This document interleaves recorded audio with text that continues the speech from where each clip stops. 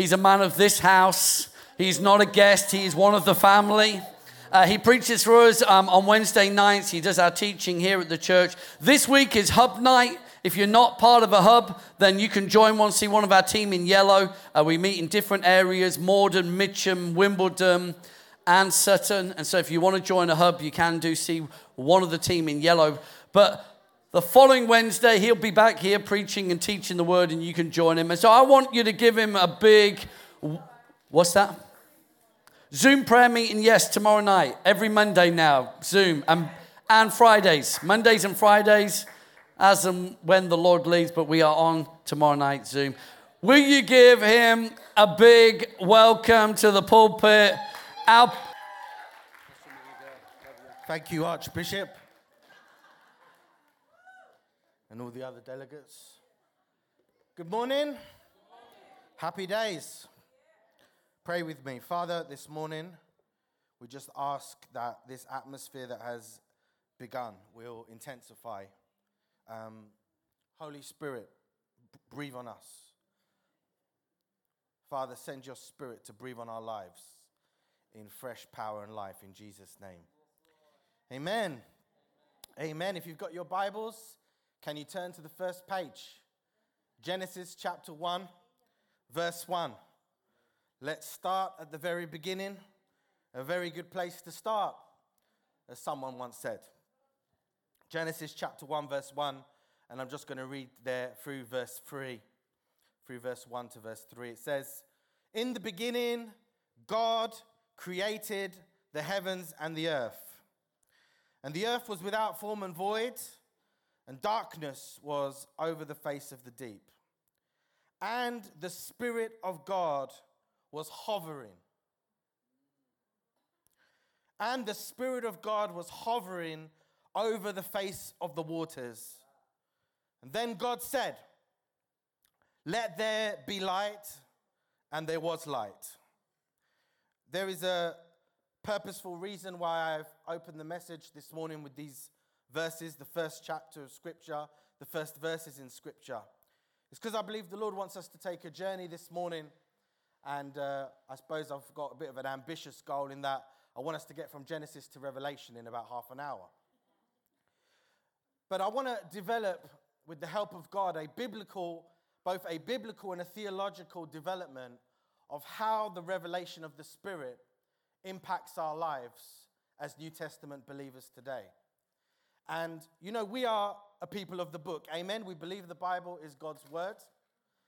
It's God's revelation to us. You know, many people will ask, well, why do you believe the Bible's God's word? I think there are many reasons why we believe the Bible's God's word. One of the main reasons it convinces me is because as I read through its pages and as I see how it was written over such a long period of time and by so many different people, yet it speaks with one message, one major message amongst all those other messages, what you might call the meta-narrative of Scripture. And we could talk about other things like fulfilled prophecy and Jesus' own opinion and belief about the Old Testament. He spoke highly of it, did he not? But I want you to notice here, right at the beginning, it says, the Spirit of God was hovering. The Spirit of God was hovering. And the picture here is of like an eagle over its nest, looking over its young, nurturing, getting ready to bring life and creation into existence. And even here in the first verses of Scripture, we're introduced to something of the mystery, I believe already, of the triune God. There is no one like our God. He is one, and yet he is three. He is one being. There is only one God. That's clear throughout the whole of Scripture. But he is complex in his unity. And we have a glimpse into this mystery. It's understandable to a degree, but it will never be fully comprehensible. And that's why it's a stumbling block to many in the Christian cults, to Muslims, to those who believe there is but one God. In fact, in the Quran it says it is impossible for Allah to have a son. And they believe as Christians we make the equivalent to them really of the blasphemy of the Holy Spirit, in that we say that there is one God who exists as three persons. He is Father, he is Son, he is Holy Spirit. And here look in Genesis chapter 1, in the beginning God. Who's that? The Father. The originator. The source. Then we see the Spirit. The Spirit was hovering.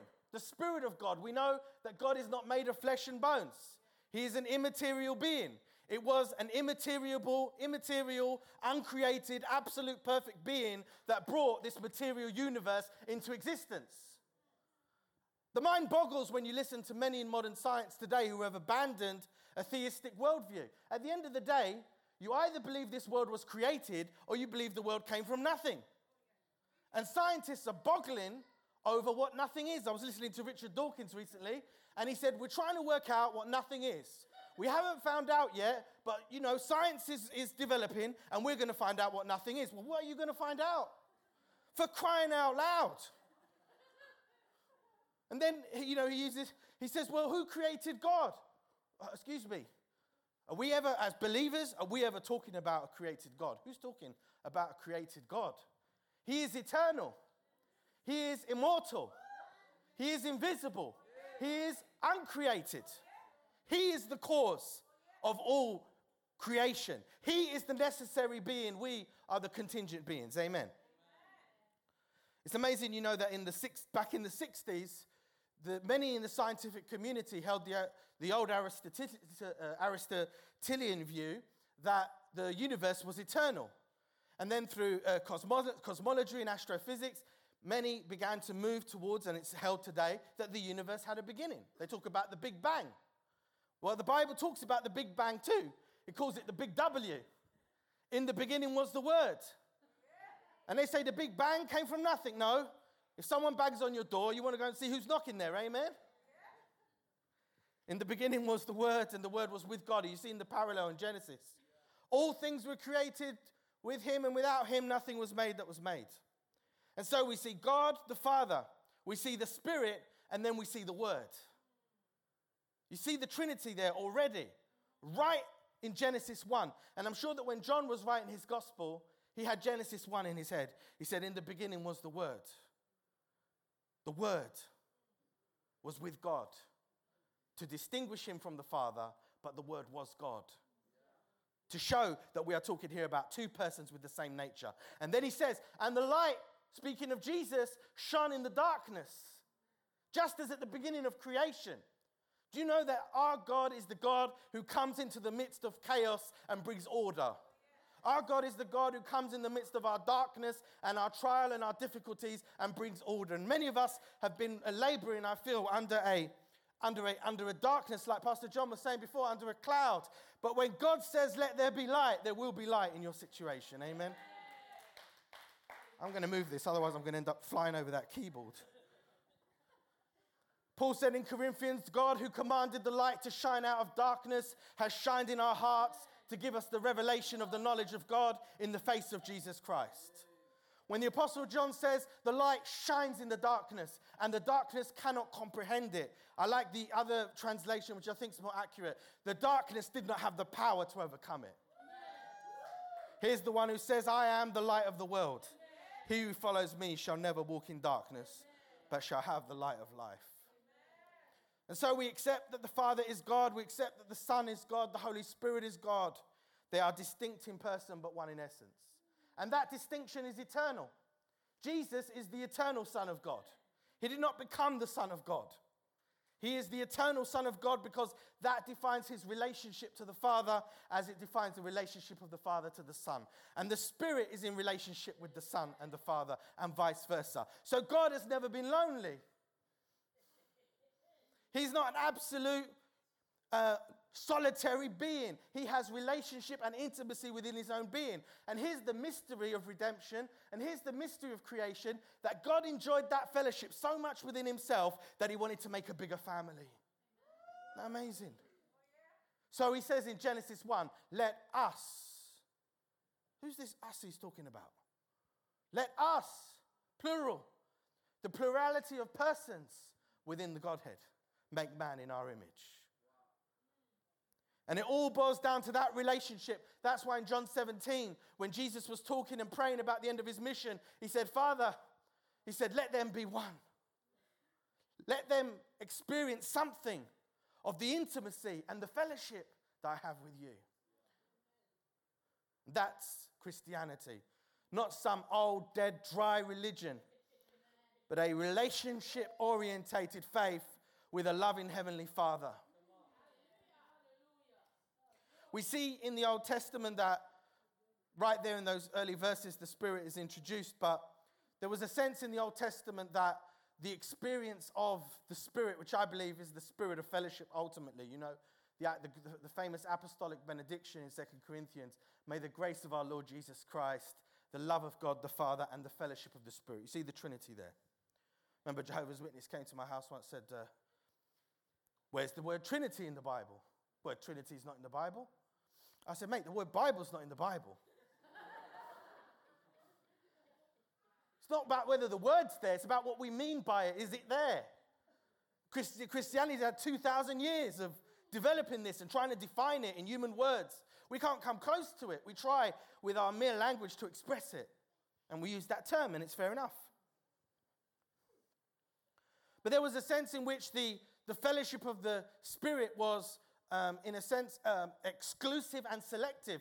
You remember how in the Old Testament, there were only really 4 main offices that received the Spirit coming upon them to fulfill a role.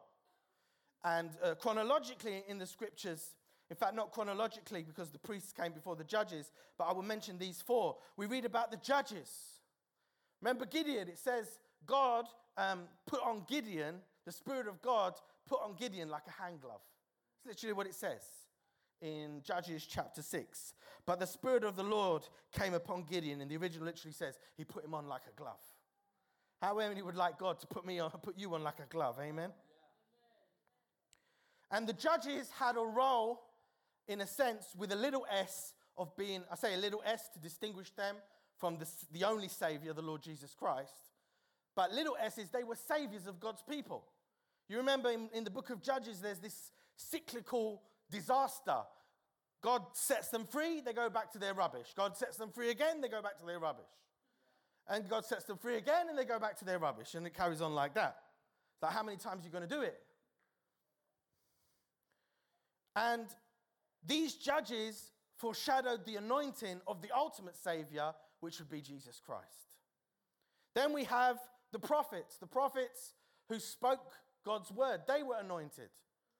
Now, Jesus, we know, was more than just a prophet, because when he came, he didn't quote just Old Testament prophets. He would say, it was said to you before, but now I say unto you. Okay? Because he was speaking as Almighty God, God incarnate. The priests who offered sacrifices and intercession for the people. And we know in the New Testament that Jesus is the ultimate high priest and the kings. These were all the offices that were anointed, and they were all foreshadowing the fact that in Jesus we would find the ultimate and perfect anointed one. As Savior, as prophet, the very word of God. Not just giving God's word, but the very logos of God. As priest, read about that in Hebrews, and as king, amen? I love what it says about Samson when the Spirit of God came upon him. It says he was on his way on the road and a lion came and he was surprised. He said the Spirit of God came mightily upon him and he tore it apart. Whatever challenge you're facing, remember, if the Spirit of God can come upon Samson and tear a lion apart, how much more can the Spirit of God come upon you to defeat what you're facing?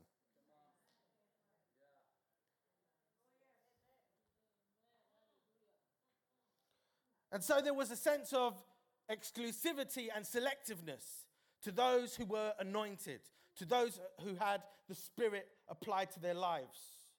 But then deep in the Old Testament, we find this desire that one day God will take this selectivity and exclusivity of the Spirit and break out of that and pour it out upon all his people. This is what Moses said in Numbers 11, verse 29. Oh, that all the Lord's people were prophets, and that the Lord would put his Spirit upon them. Amen. Joel said in the last days, and this was quoted by Peter in the book of Acts, I will pour out my Spirit on all flesh, and there will be a universality, there will be a democracy of the Spirit poured out upon the people of God. And so now, so much in the body of Christ today, we aren't distinguished between the super anointed, the great man and woman of God, and so on. You know, there's no real great man and woman of God, just a great God and ordinary men and women. Oh, we thank God for people that he uses especially mightily. But at the end of the day, we share in that anointing. If they got it, you got it. I remember a number of years ago, I was so excited because I had the chance to go to the fire conference in Birmingham, and Reinhard Bonnke was preaching in the afternoon. Benny Hinn was on in the evening. So I was after both their anointings, amen. So I noticed that Reinhard had got a bit tired. He was standing on a chair. Man's with the Lord now, awesome servant of God, laying hands on people. So I went and got that one. And then in the evening, it was a Saturday night, Benny was preaching, and I was like, oh, I've seen him on telly. Sometimes he says, all the pastors, come forward. So he said, all the pastors come forward. So I did. And I went on the side of the stage, and I could just see bodies flying all over the place. And all these pastors are on the side of the stage like they're about to go on a ride at Alton Towers or something. And I got up on the stage, and he prayed for me. He's like, pick him up. Cool, those guys are rough, They pick you up, boom, down again. Came out of that a bit dazed, Anyway, I had to preach the next morning in Lancashire, at my home church back then at the time. And I turned up in a white suit and preached in a German accent. Amen.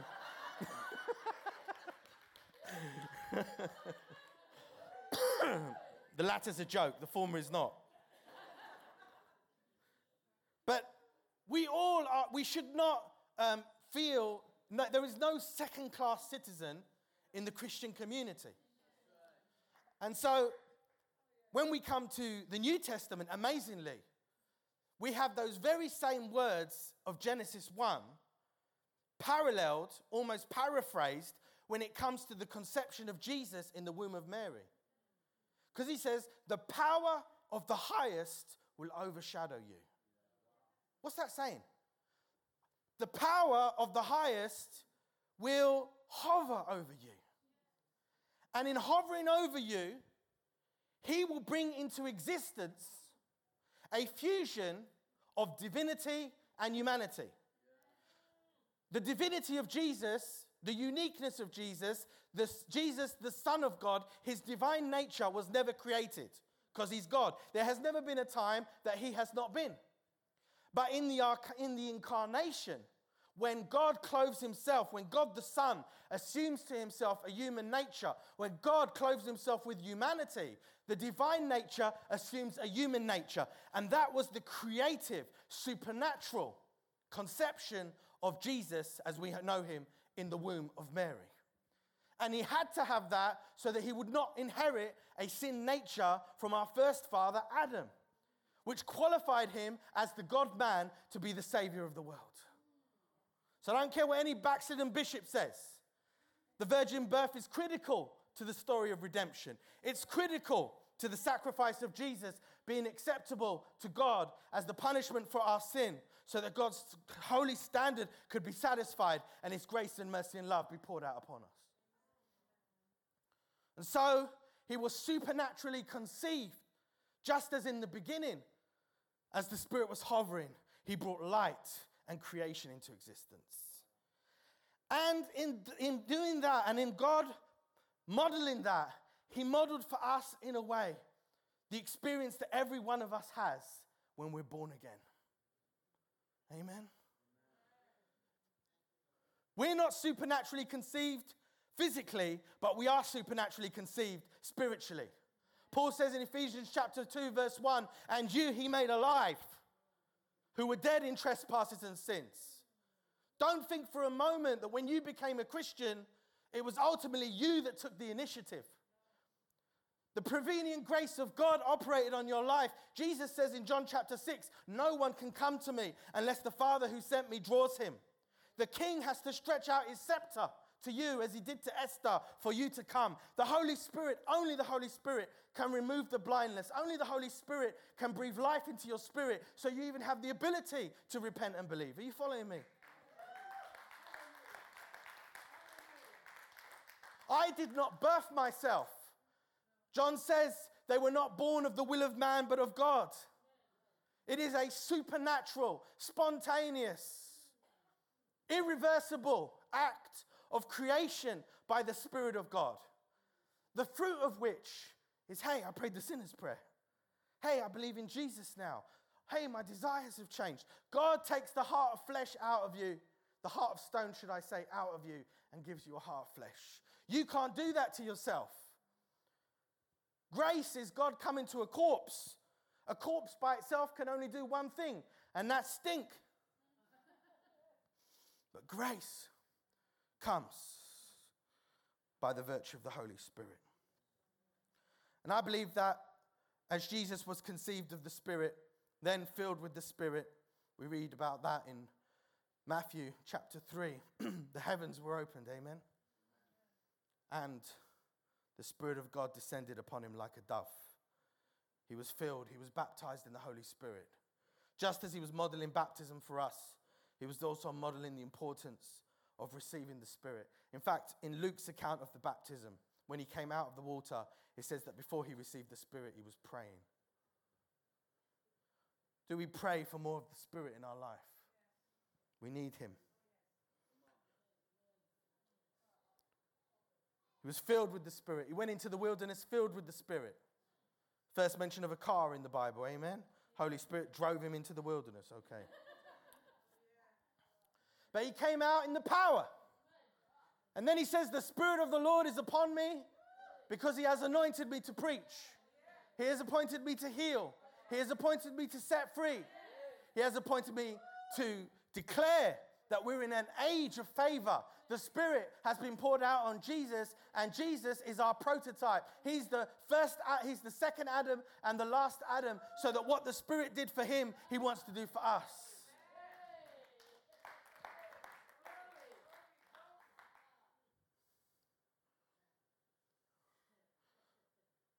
I was talking with a theologian once. He said, to what academic level have you been trained in your theology?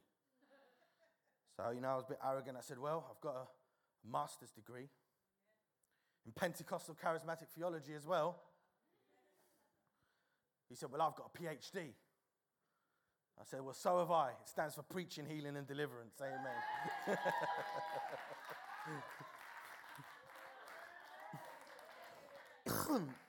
So that's the role of the Holy Spirit, to empower us. With the New Testament concept of, hi everyone up there, I didn't see you before. Hey, can you put that popcorn away, please? Thank you. It's not allowed in the sanctuary. Meeting with the elders after, amen. No, I'm only joking.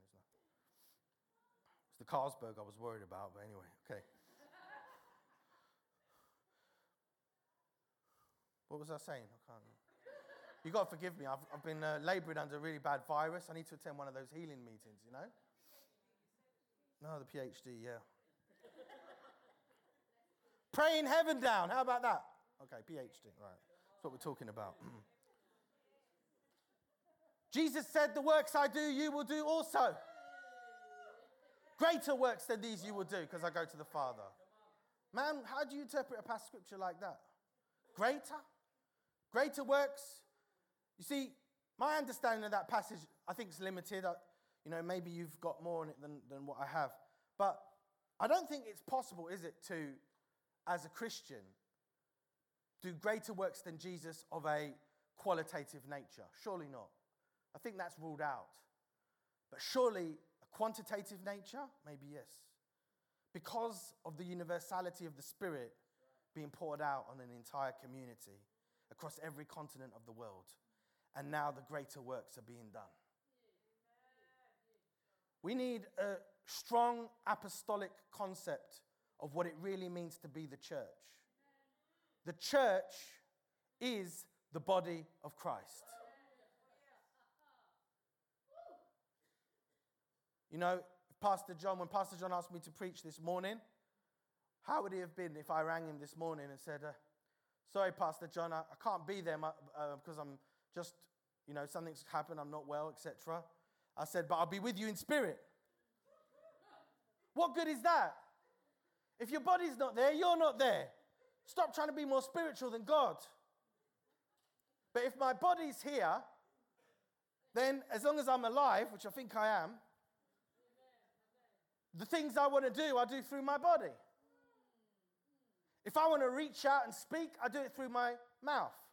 If I want to reach out and touch someone or give to someone a gift, I use my body. If I want to walk from here to there, I use my body. Now, if we are the body of Christ, then Christ is the head, as the scripture tells us, and we are the body. And that means whatever Jesus wants to do, because he's not a body without a head, and we're not a head without a body, although you'd wonder some churches you go to, he wants to work in and through us. So when he wants to speak, he speaks through us. When he wants to heal, he heals through us. When he wants to deliver, he delivers through us. So I don't have to chase any other man's anointing. I don't even have to accept that I have a ministry. All I have to do is say, Jesus, can I share in your ministry? Jesus, can I partner with you?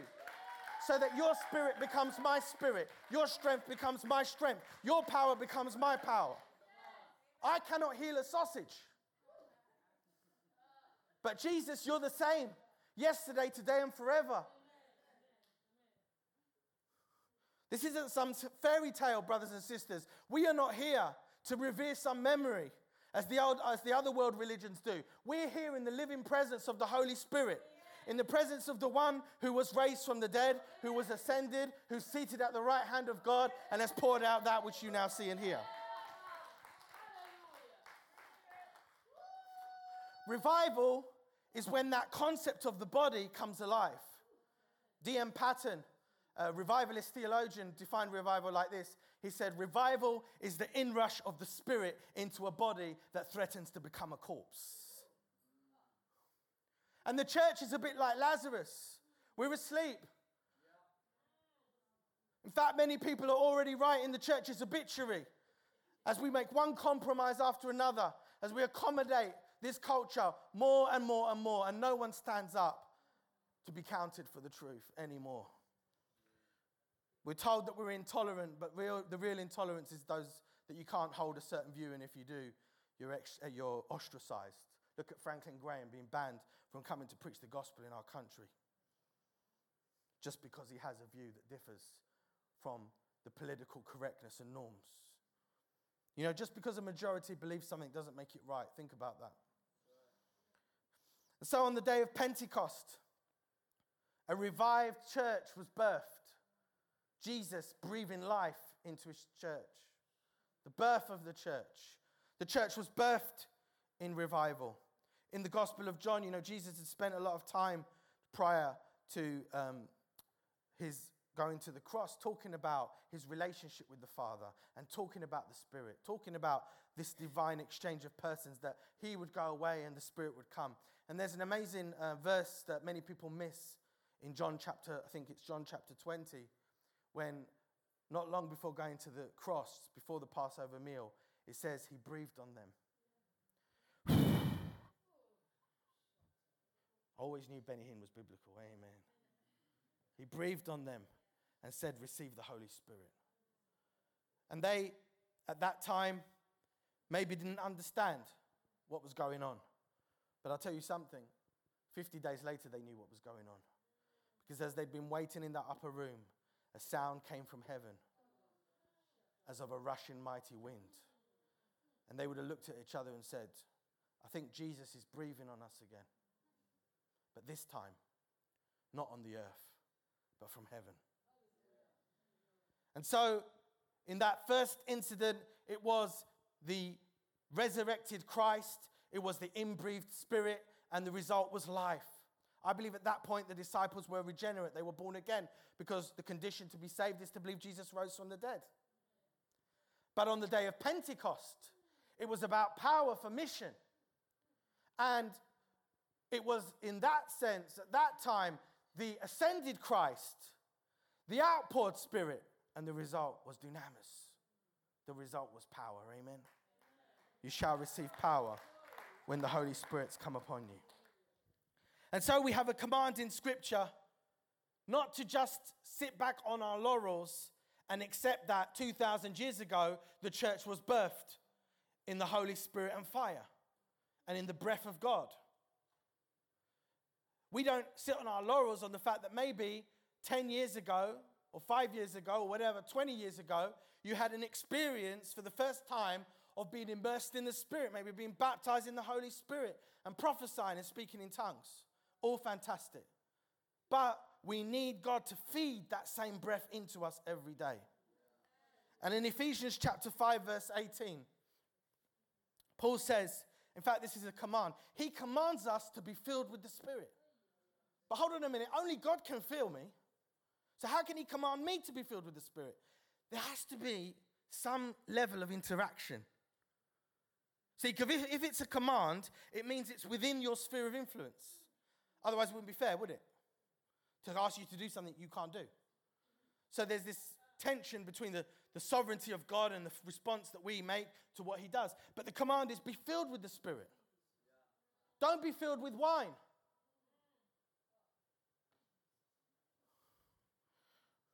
Says when Jesus turned that water into wine, the conscious water recognized its master and blushed. Amen. You right there, Mabel? You ready to take off? Amen.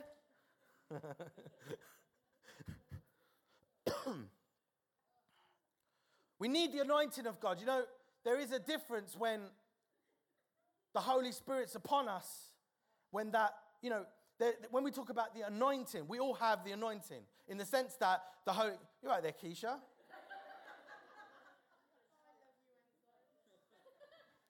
We all have the anointing because the Holy Spirit lives within us. Amen? I remember when God was moving powerfully in Blackpool. At the time I was working with Evangelist William Nee, another great man of God who's gone to be with the Lord. And, you know, one of the guys in the church didn't like the fact the service was going on because the Holy Spirit was moving. And we'd kind of gone out of the meeting just for a break. All heaven was breaking loose, healings and miracles and everything. And the guy come out and went up to William. Thankfully, he went up to William. He said, I want you to know I'm not a happy bunny about what's going on around here. And I was like looking at William to see what he was going to say. He says, well, pity it's not the rabbit shooting season.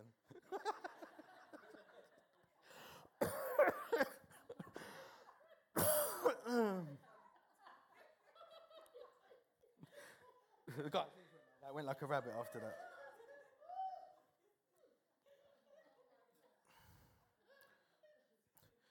The command to be filled with the Spirit that produces joy, that produces power. When Christianity loses the Spirit, it's like a body losing its spirit. It's dead. You've been around that? You've seen that? And God's sovereignty, it says even Jesus in Nazareth could not do many mighty works because of their unbelief. And I don't want to operate without that manifest fullness of God, that anointing that manifests itself. Not just a spirit that's hovering, but a spirit that's manifesting. I remember when I began to travel full time, I was invited to do a mission in Clydebank. And everywhere I used to go, the pastors always say the same thing. This is a really hard area.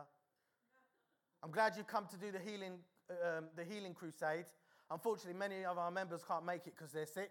Hallelujah. Praise God.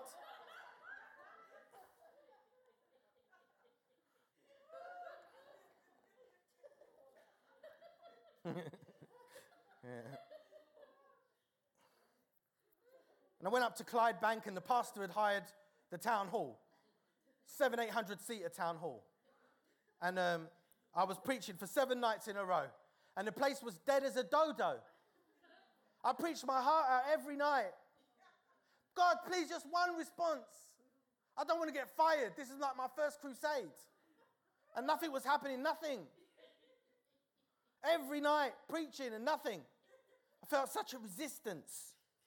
And you know, I can't see very well. I have a quite severe visual impairment. So I walk by faith, not by sight.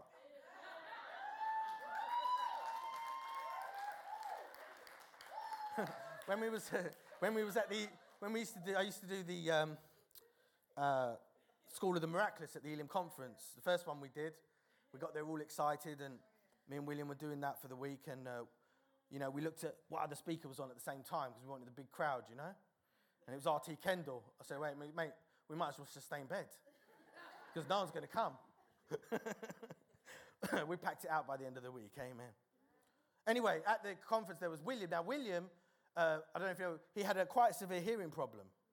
All right? And then there was me who couldn't see. Then there was Mike Harris, the evangelist Mike Harris, who has quite a difficulty with his stutters.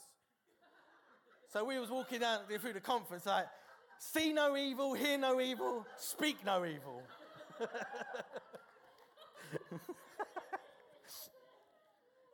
You know, God's power is made perfect in weakness.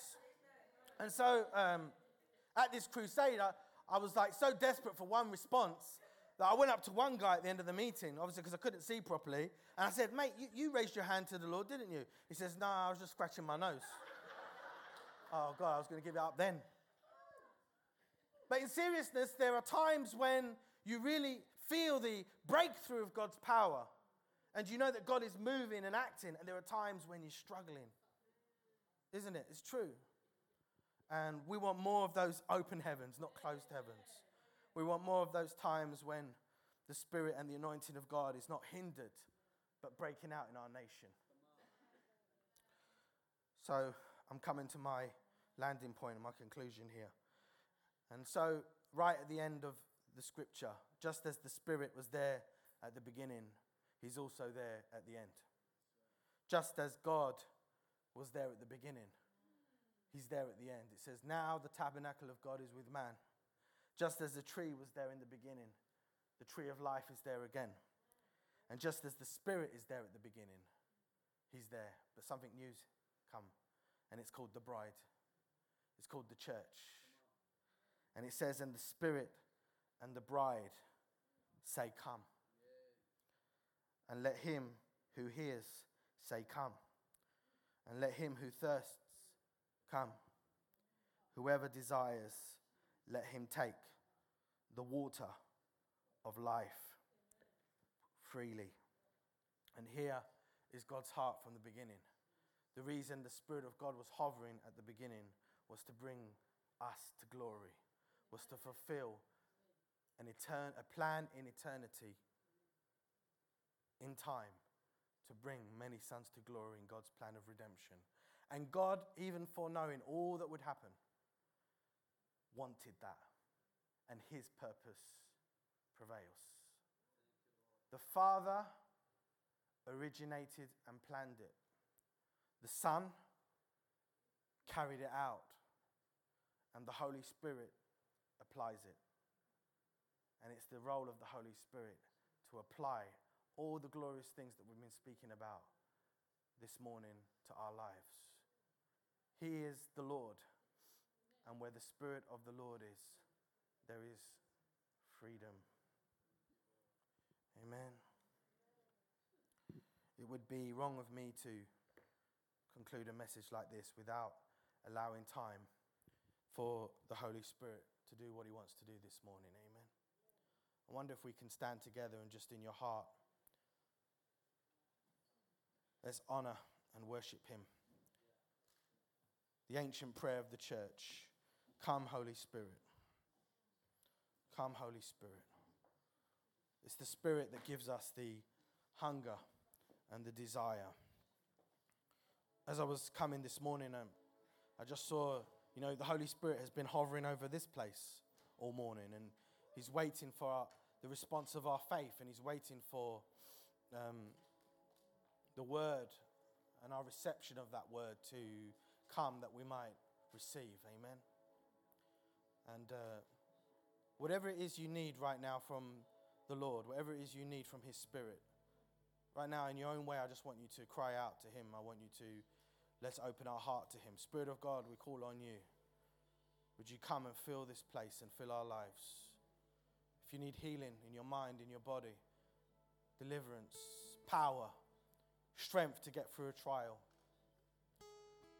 Jesus, thank you that you're the same yesterday, today, and forever. Loose your power in this place. Lord, we all need to be filled. Maybe you need that, you've become dry. And they talk about a dry January. Sometimes us Christians have a dry January, and it's not the type of dry January we should be having. We need the Spirit of God. Fill us, Holy Spirit, this morning. Lord, you said if we being evil know how to give good gifts to our children, how much more shall our Father give the Holy Spirit to those who ask him? And so we ask you, Lord, for your Spirit to come right now. Fill us to overflowing. Out of your innermost being will flow rivers of living water. I want to share prophetically some things that I believe are happening now in the spiritual realm, supernaturally to people. I saw a lady coming in this morning. You had a long black coat. I don't know if you're wearing it now, but the Lord showed me a neck condition. You had quite kind of a sprain or a ligament issue in your neck. And right now, just put your hand on that part of your body. Jesus is touching you. Receive your healing. Amen. Receive your healing in the name of Jesus. I saw someone with like a pain in this area here, so that when you walk, see where my hand is, right there in, I don't know what you call that, but like walking, you get up and then it kind of sharp pain comes there and you find it difficult to even walk and you have to sit down. And God is touching that right now. By the way, just because I'm giving a prophetic word doesn't mean that other healings aren't happening, but maybe just God is identifying a few things. And there was a lady here, I saw you 3 days or 3 weeks ago. You were diagnosed with a breathing condition, a lung condition. And God is healing you right now in the name of Jesus. Yes, by the power of God, receive right now. We believe for his healing. We believe for his touch. Just be filled. Ask him for what you need. He's hovering. The same Spirit that fell in Acts chapter 2 fell again in Acts chapter 4. Fell again in Acts chapter 8. Fell again in Acts chapter 10. Fell again in Acts chapter 19. He comes, he stays. He comes again, he stays. He falls again. When he falls, sometimes people fall as well. But anyway, he falls, he comes. The Spirit of God to fall Holy Spirit on our lives. Just right now, Lord, just release your power. Maybe this morning, if some of those words were applicable to you, I want you to come forward so that I can pray for you and minister that, confirm that healing. Also, maybe where you are, or you feel it might be appropriate for you to come and say, God, I need to be filled, and the team here will minister to you. We know that many times the laying on of hands comes. Yes, Jesus. Let's carry on worshiping right now. I'm going to minister as the Holy Spirit leads. Could I ask some of the team to come and help pray, because I believe that many more will be responding. Yes, Lord, we listen to you. We listen to what you have to say.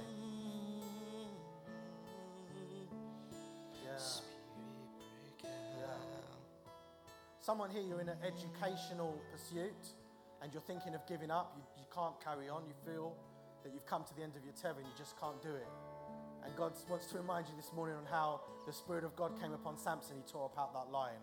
And God is going to cause you to ace that challenge in Jesus' name. The Holy Spirit is the comforter. He's the encourager. Amen.